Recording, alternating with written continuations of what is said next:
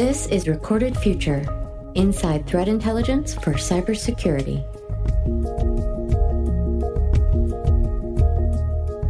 Hello, everyone, and thanks for joining us for episode 50 of the Recorded Future podcast. I'm Dave Bittner from the Cyberwire. Jim Routh is Chief Security Officer of Aetna, a Fortune 500 company offering healthcare, dental, pharmacy, group life, disability, and long-term care insurance and employee benefits. With annual revenue exceeding $60 billion and nearly 50,000 employees, there's a lot to secure. Our conversation explores Jim Routh's career path, the unique challenges he faces as CSO for such a large public company, and how he delegates authority and manages his time, his approach to threat intelligence, and his somewhat contrary approach to communicating with the Aetna board. He also explains his adoption of model-driven security and the rise of unconventional controls. Stay with us.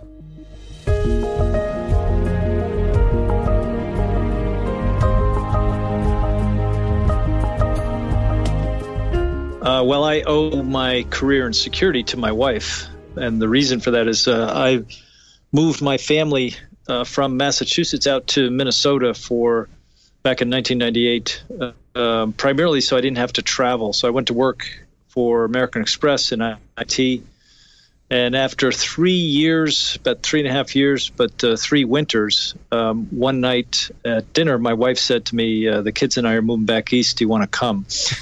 And that's when it became very clear that I needed to relocate. And that relocation actually landed me a job in New York, where I moved back with American Express running marketing analytics. And then that was merged with risk analytics. And that 2.5 year stint landed me the role as the Chief Information Security Officer for American Express, the first one. So if it hadn't been for my wife, I don't think I would have been in security. Well, and it seems to me like the journey from marketing to security is an interesting one. Was that a lot of on-the-job learning for you as you went? I started and had about 500 people, and most of them were econometricians. I didn't even know what an econometrician was. Now, of course, today we call them data scientists, but back then I had to literally look it up and say, well, what exactly do you guys do? So it turns out that if we fast forward to today, Aetna has about 200 models in production driving frontline security controls. 70% of those models are machine learning models. So my background in data science with American Express actually has direct relevancy to cybersecurity today. Now, it wasn't planned that way, but that's kind of the way it's worked out. Data science is driving a lot of our security controls today, and that's just going to continue to grow. Yeah, in preparing for our talk today, I was looking at some of the facts about Aetna, and it's really striking the scale of the company. Millions of members, millions of doctors. How do you approach a task, a challenge, when it's so big? Well, the one thing that's beneficial is Bertolini has always maintained that the vision and the mission for Aetna is to fundamentally change healthcare to improve the health of our members, and that's a pretty broad and somewhat audacious mission statement. And so our global security mission fits nicely within that, which is to improve the protection of information for our members as they're getting healthier. And that means across the entire healthcare ecosystem. So it's not enough for us just to reduce the attack surface for Aetna. We want to reduce the attack surface for everyone in healthcare. So an example is 4 years ago, we started a program to eliminate the use of the Social Security number as a unique identifier for members. We have now eliminated 10 billion instances of Social Security number in our enterprise and in the enterprise of our vendors, and also within our plan sponsors, which are the employers that that hire us to administer healthcare plans. So we've had a dramatic impact in a positive way across the entire healthcare ecosystem. Now, we got a long way to go, but it's visibly has helped shrink the attack surface, and that's a good thing for all of us. Can you speak to your third-party suppliers? We hear talk about that, how that is a potential vulnerability. I mean, how do you vet your third-party suppliers and make sure that they're not introducing unnecessary security issues for the things they provide to you? Sure. Well, third parties in healthcare and many other industries as well, but certainly in healthcare, represent a big part of the cybersecurity risk for an enterprise. And that's because we rely on third parties to provide critical services. They provide healthcare services to our members. They share information amongst different suppliers in essentially the theater of healthcare delivery. So they're essential. And the one thing we do is we don't look at them as if we're the big enterprise with the big wallet to drive controls to our specifications into their environment. We view them as a member of a community. They're the member of essentially a community of third parties that offer essential services on behalf of our members. And so we educate them and share information, cybersecurity intelligence information, best practices information, techniques, tools, technology. So we literally have a forum every single year where we bring them together, and it's a couple of days just to focus on education of what's changing in cybersecurity and what controls are most effective and what technology and capabilities are emerging that are worthwhile. So our third-party community is divided into different segments. We have brokers on the front end that deal with relationships with entities that we do business with. We have providers, healthcare providers that are, their mission is to provide the health of our members, improve that health through treatment and programs. We have vendors that host member information for claims processing. And we have IT vendors that provide critical infrastructure. So across the board, each segment is a part of a portfolio with a specific set of control requirements and educational programs that for information sharing. So from our perspective, they're all part of a community. We're a member of that community, and we influence what they do, but we also listen and get feedback in terms of what the challenges they have, and we try to work on solving that together. So there's nothing easy about cybersecurity in any enterprise, but the entire ecosystem has to fundamentally improve resiliency, and that means adjusting controls as new information becomes available, new threats and threat actor tactics evolve and change, and it's a constant struggle to keep up with all of the change, and every enterprise goes through that. So being part of a community with information sharing and technology capabilities to enhance resiliency, it makes everyone better. And frankly, we have probably 550 hosting providers specifically that we rely on a day in and day out basis. So it's a large environment. We have probably 160,000 brokers that we work with. So, and of course, they have access to member information through the underwriting process or through the sales process, and we want to protect that as well. So, it's third parties is a critical part of our security program and an essential partner in resiliency. Can you take us through, describe a little bit for us your leadership style? How do you delegate? How do you make sure that all the things that require your attention, how do you prioritize? Well, first and foremost, we teach technique. So there's tools, there's technology, and there's technique, the three T's of cybersecurity. And most people think talent is the most important element of the three T's.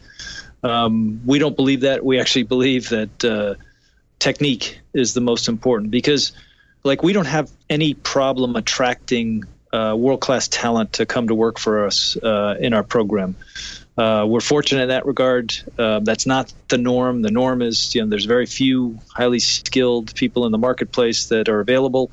From our standpoint, we're able to attract not only talent, but diverse talent. We have 40% of our employees in security are women.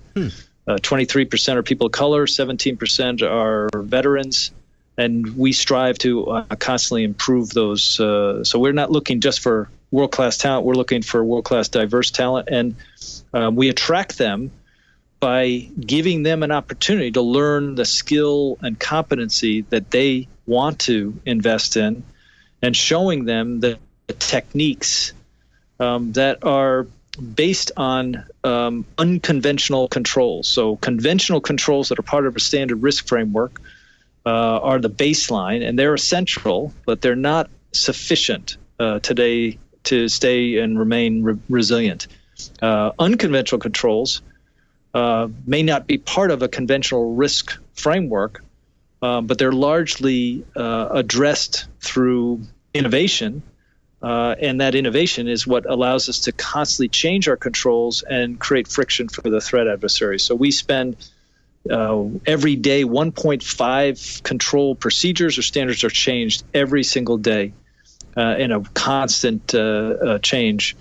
In terms of my leadership style, I teach technique. I focus on technique, and I have 4 chief information security officers that all have responsibility for a different part of the business, in some cases a separate subsidiary, and that's their accountability, and I'm essentially giving them an opportunity to learn what it takes to make decisions on allocation of scarce resource to the highest risk, and they do that in the context of their own business, and I give them enough opportunity to learn and develop the skills necessary for communication and leadership across the business, because many of the security programs we drive are fundamentally changing the business. Yeah, let's dig into that a little bit. I mean, in the time that you've been on the job there, what are some of the key changes that you've seen? Probably the most significant change that we're introducing in terms of breadth and scope is to eliminate the use of passwords for our consumers. Now, I'll give you a little bit of context for that. It seems a little bit strange, a security function talking about eliminating core control for 99% of the authentication that's done across the enterprise. So the explanation is this. In 2016, there were 3 billion credentials harvested by criminals. And the folks that did that study, Shape Security, believe that that's just based on publicly available information. And if they used all intelligence, including intelligence in the private sector, they think that number is closer to 10 billion. Now, what that means is the whole premise of a password is it's a secret that only you have as an individual. And unfortunately, that premise is no longer valid.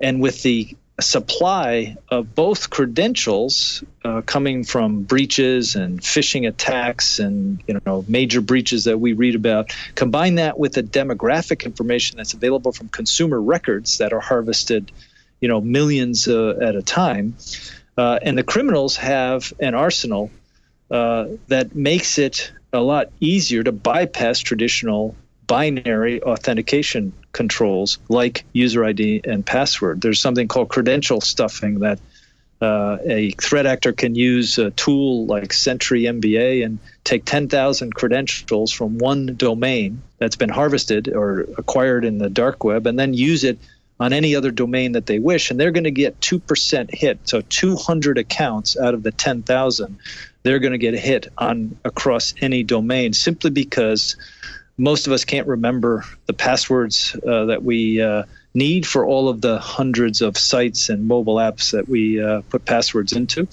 And the net result is credential stuffing is becoming easier and more easy to do at scale. So the obsolescence of passwords is upon us.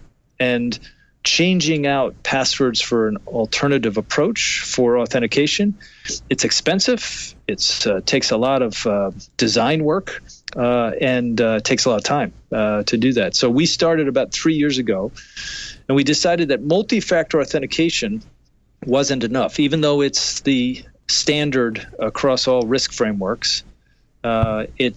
we just don't believe it's enough. So we're moving into a realm of continuous behavioral-based authentication, where we know enough about the end user and their use of technology and their behavior that we can develop a mathematical representation of that and then measure their actual behavior against that mathematical representation, see what the variance is between the two, calculate that in a risk score, and the risk score feeds the app that provides access based on what that risk score is, and different apps can make different decisions based on different thresholds. So essentially, it's a continuous authentication process. It's not an event that once you provide the user ID and the password you're in and trust it in the system. In this case, it's continuously doing authentication based on your behavior to make sure that someone else isn't using your credential and stopping that immediately. So the nice thing about all of this is it means the end user, the consumer, doesn't have to remember passwords, doesn't have to worry about resetting passwords, can essentially log in, if you think of the login process, without doing anything, just by opening the app, if it's a mobile app, or going to a website if it's a web page. So we also embraced the FIDO standard that allows individuals to choose which biometric they wish to use on their device of choice. And we take that as a factor or as an attribute that we feed into our risk engine, looking at many, many other attributes, somewhere between 30 and 60 attributes, whether it's a mobile or a web application. So we're able to authenticate more effectively than passwords, yet reduce and eliminate the friction to the consumer at the same time. So it's kind of a win-win opportunity for us. And it's something that every enterprise will have to do in the next decade. We're getting an early start on that, and so far the results are very positive. I want to switch gears a little bit and talk about threat intelligence and the part that plays in the work that you do, how you choose to dial in the type and amount of threat intelligence you use. Can you give us some insights there? So number one, threat intelligence is absolutely essential to a risk-driven security program. And I would argue that security programs have to be risk-driven. What that means is, as threat actor tactics change or evolve, we in the enterprise need to understand that and have to adjust our controls based on the evolution of the threat actor tactics.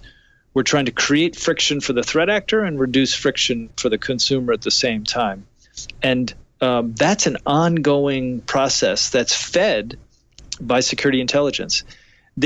One thing I've learned is there is no single source for security intelligence. Now, we use private sources where we're paying for security intelligence capability and resources, and essentially providing the security intelligence provider with the types of information that we're most interested in, what our future plans are from a security standpoint and control standpoint, and what our biggest risks are. And that interaction improves the quality of the security intelligence that we get that's tailored to meet the needs of our particular industry. But the most important part of security intelligence comes from our peers. It's through an ISAC, Information Sharing Analysis Center.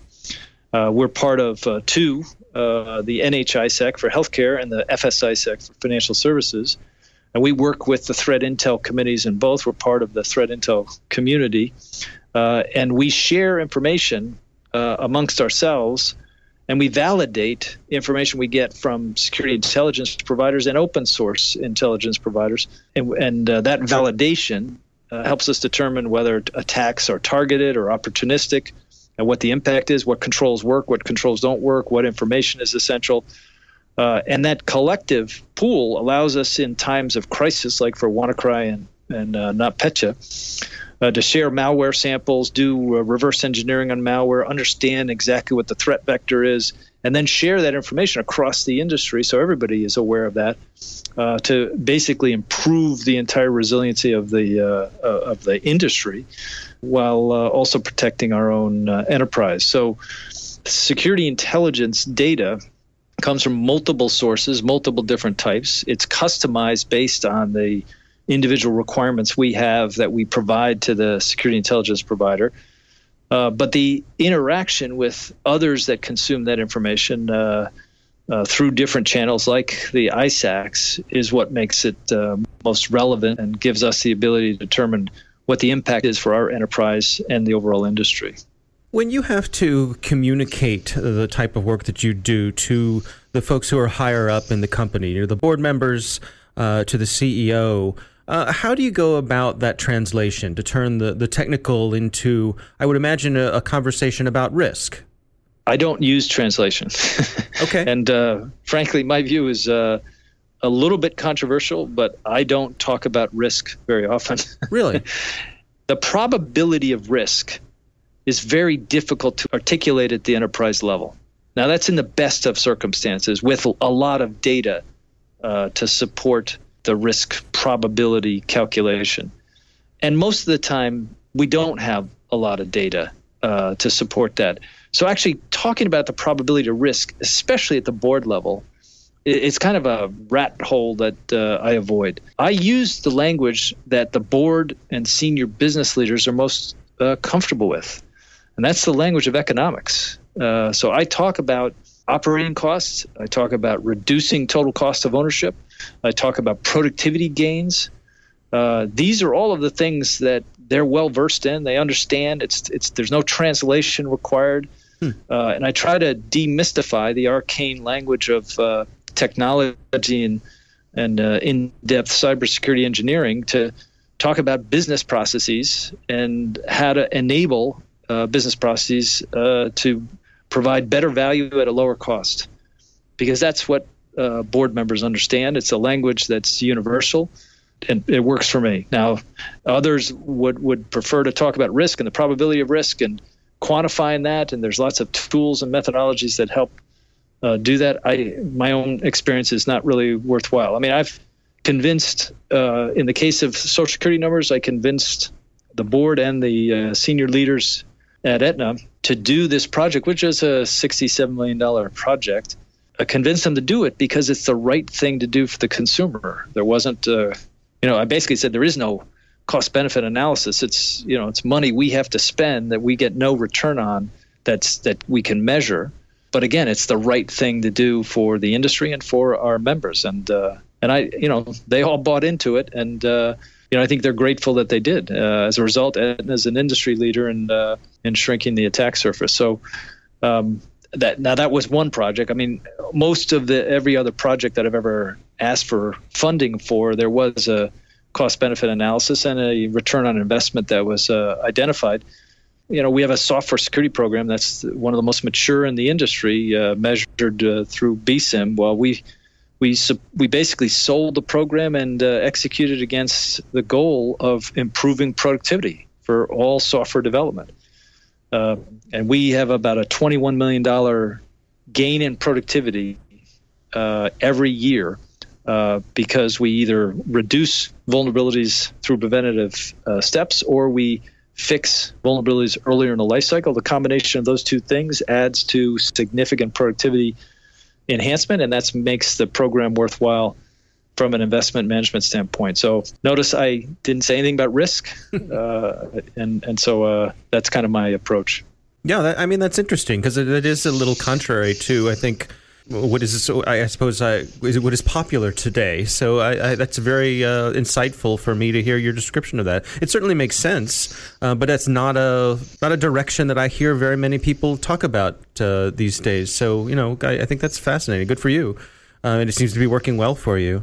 The future of cybersecurity actually happens to be here today, but most cybersecurity professionals aren't aware of it, and it's largely because the technology is creeping up on them.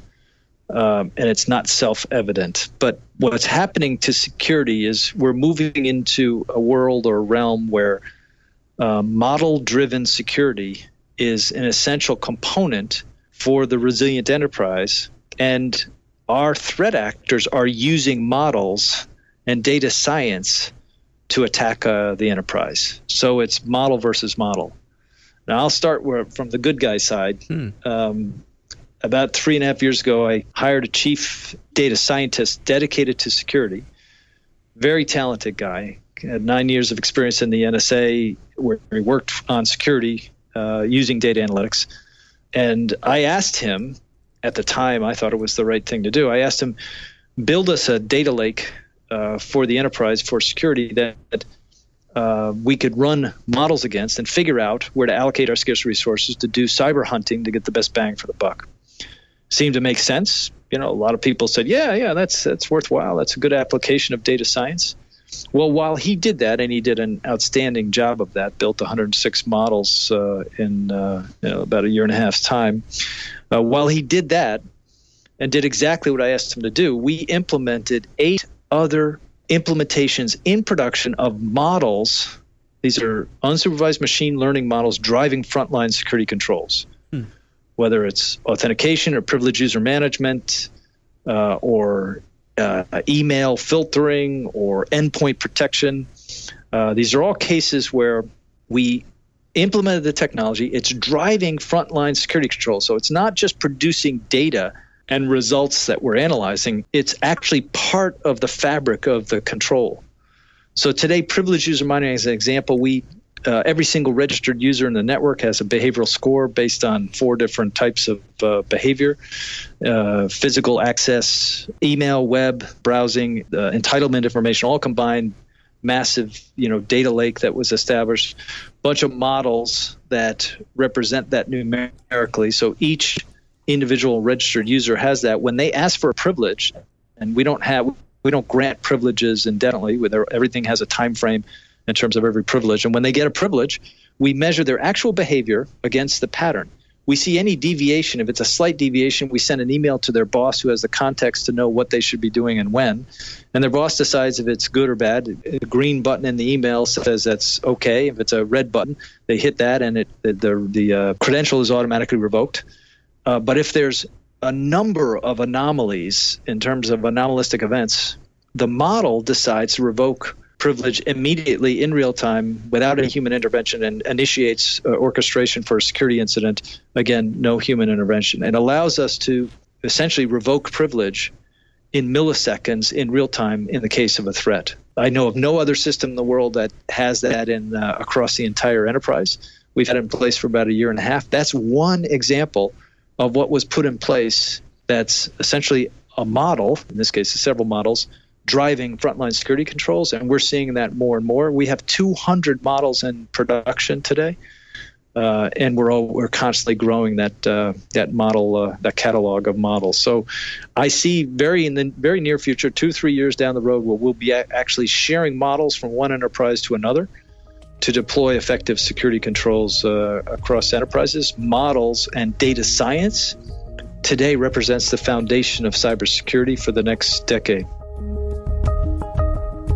That's Jim Routh. He's the Chief Security Officer at Aetna, and we thank him for joining us.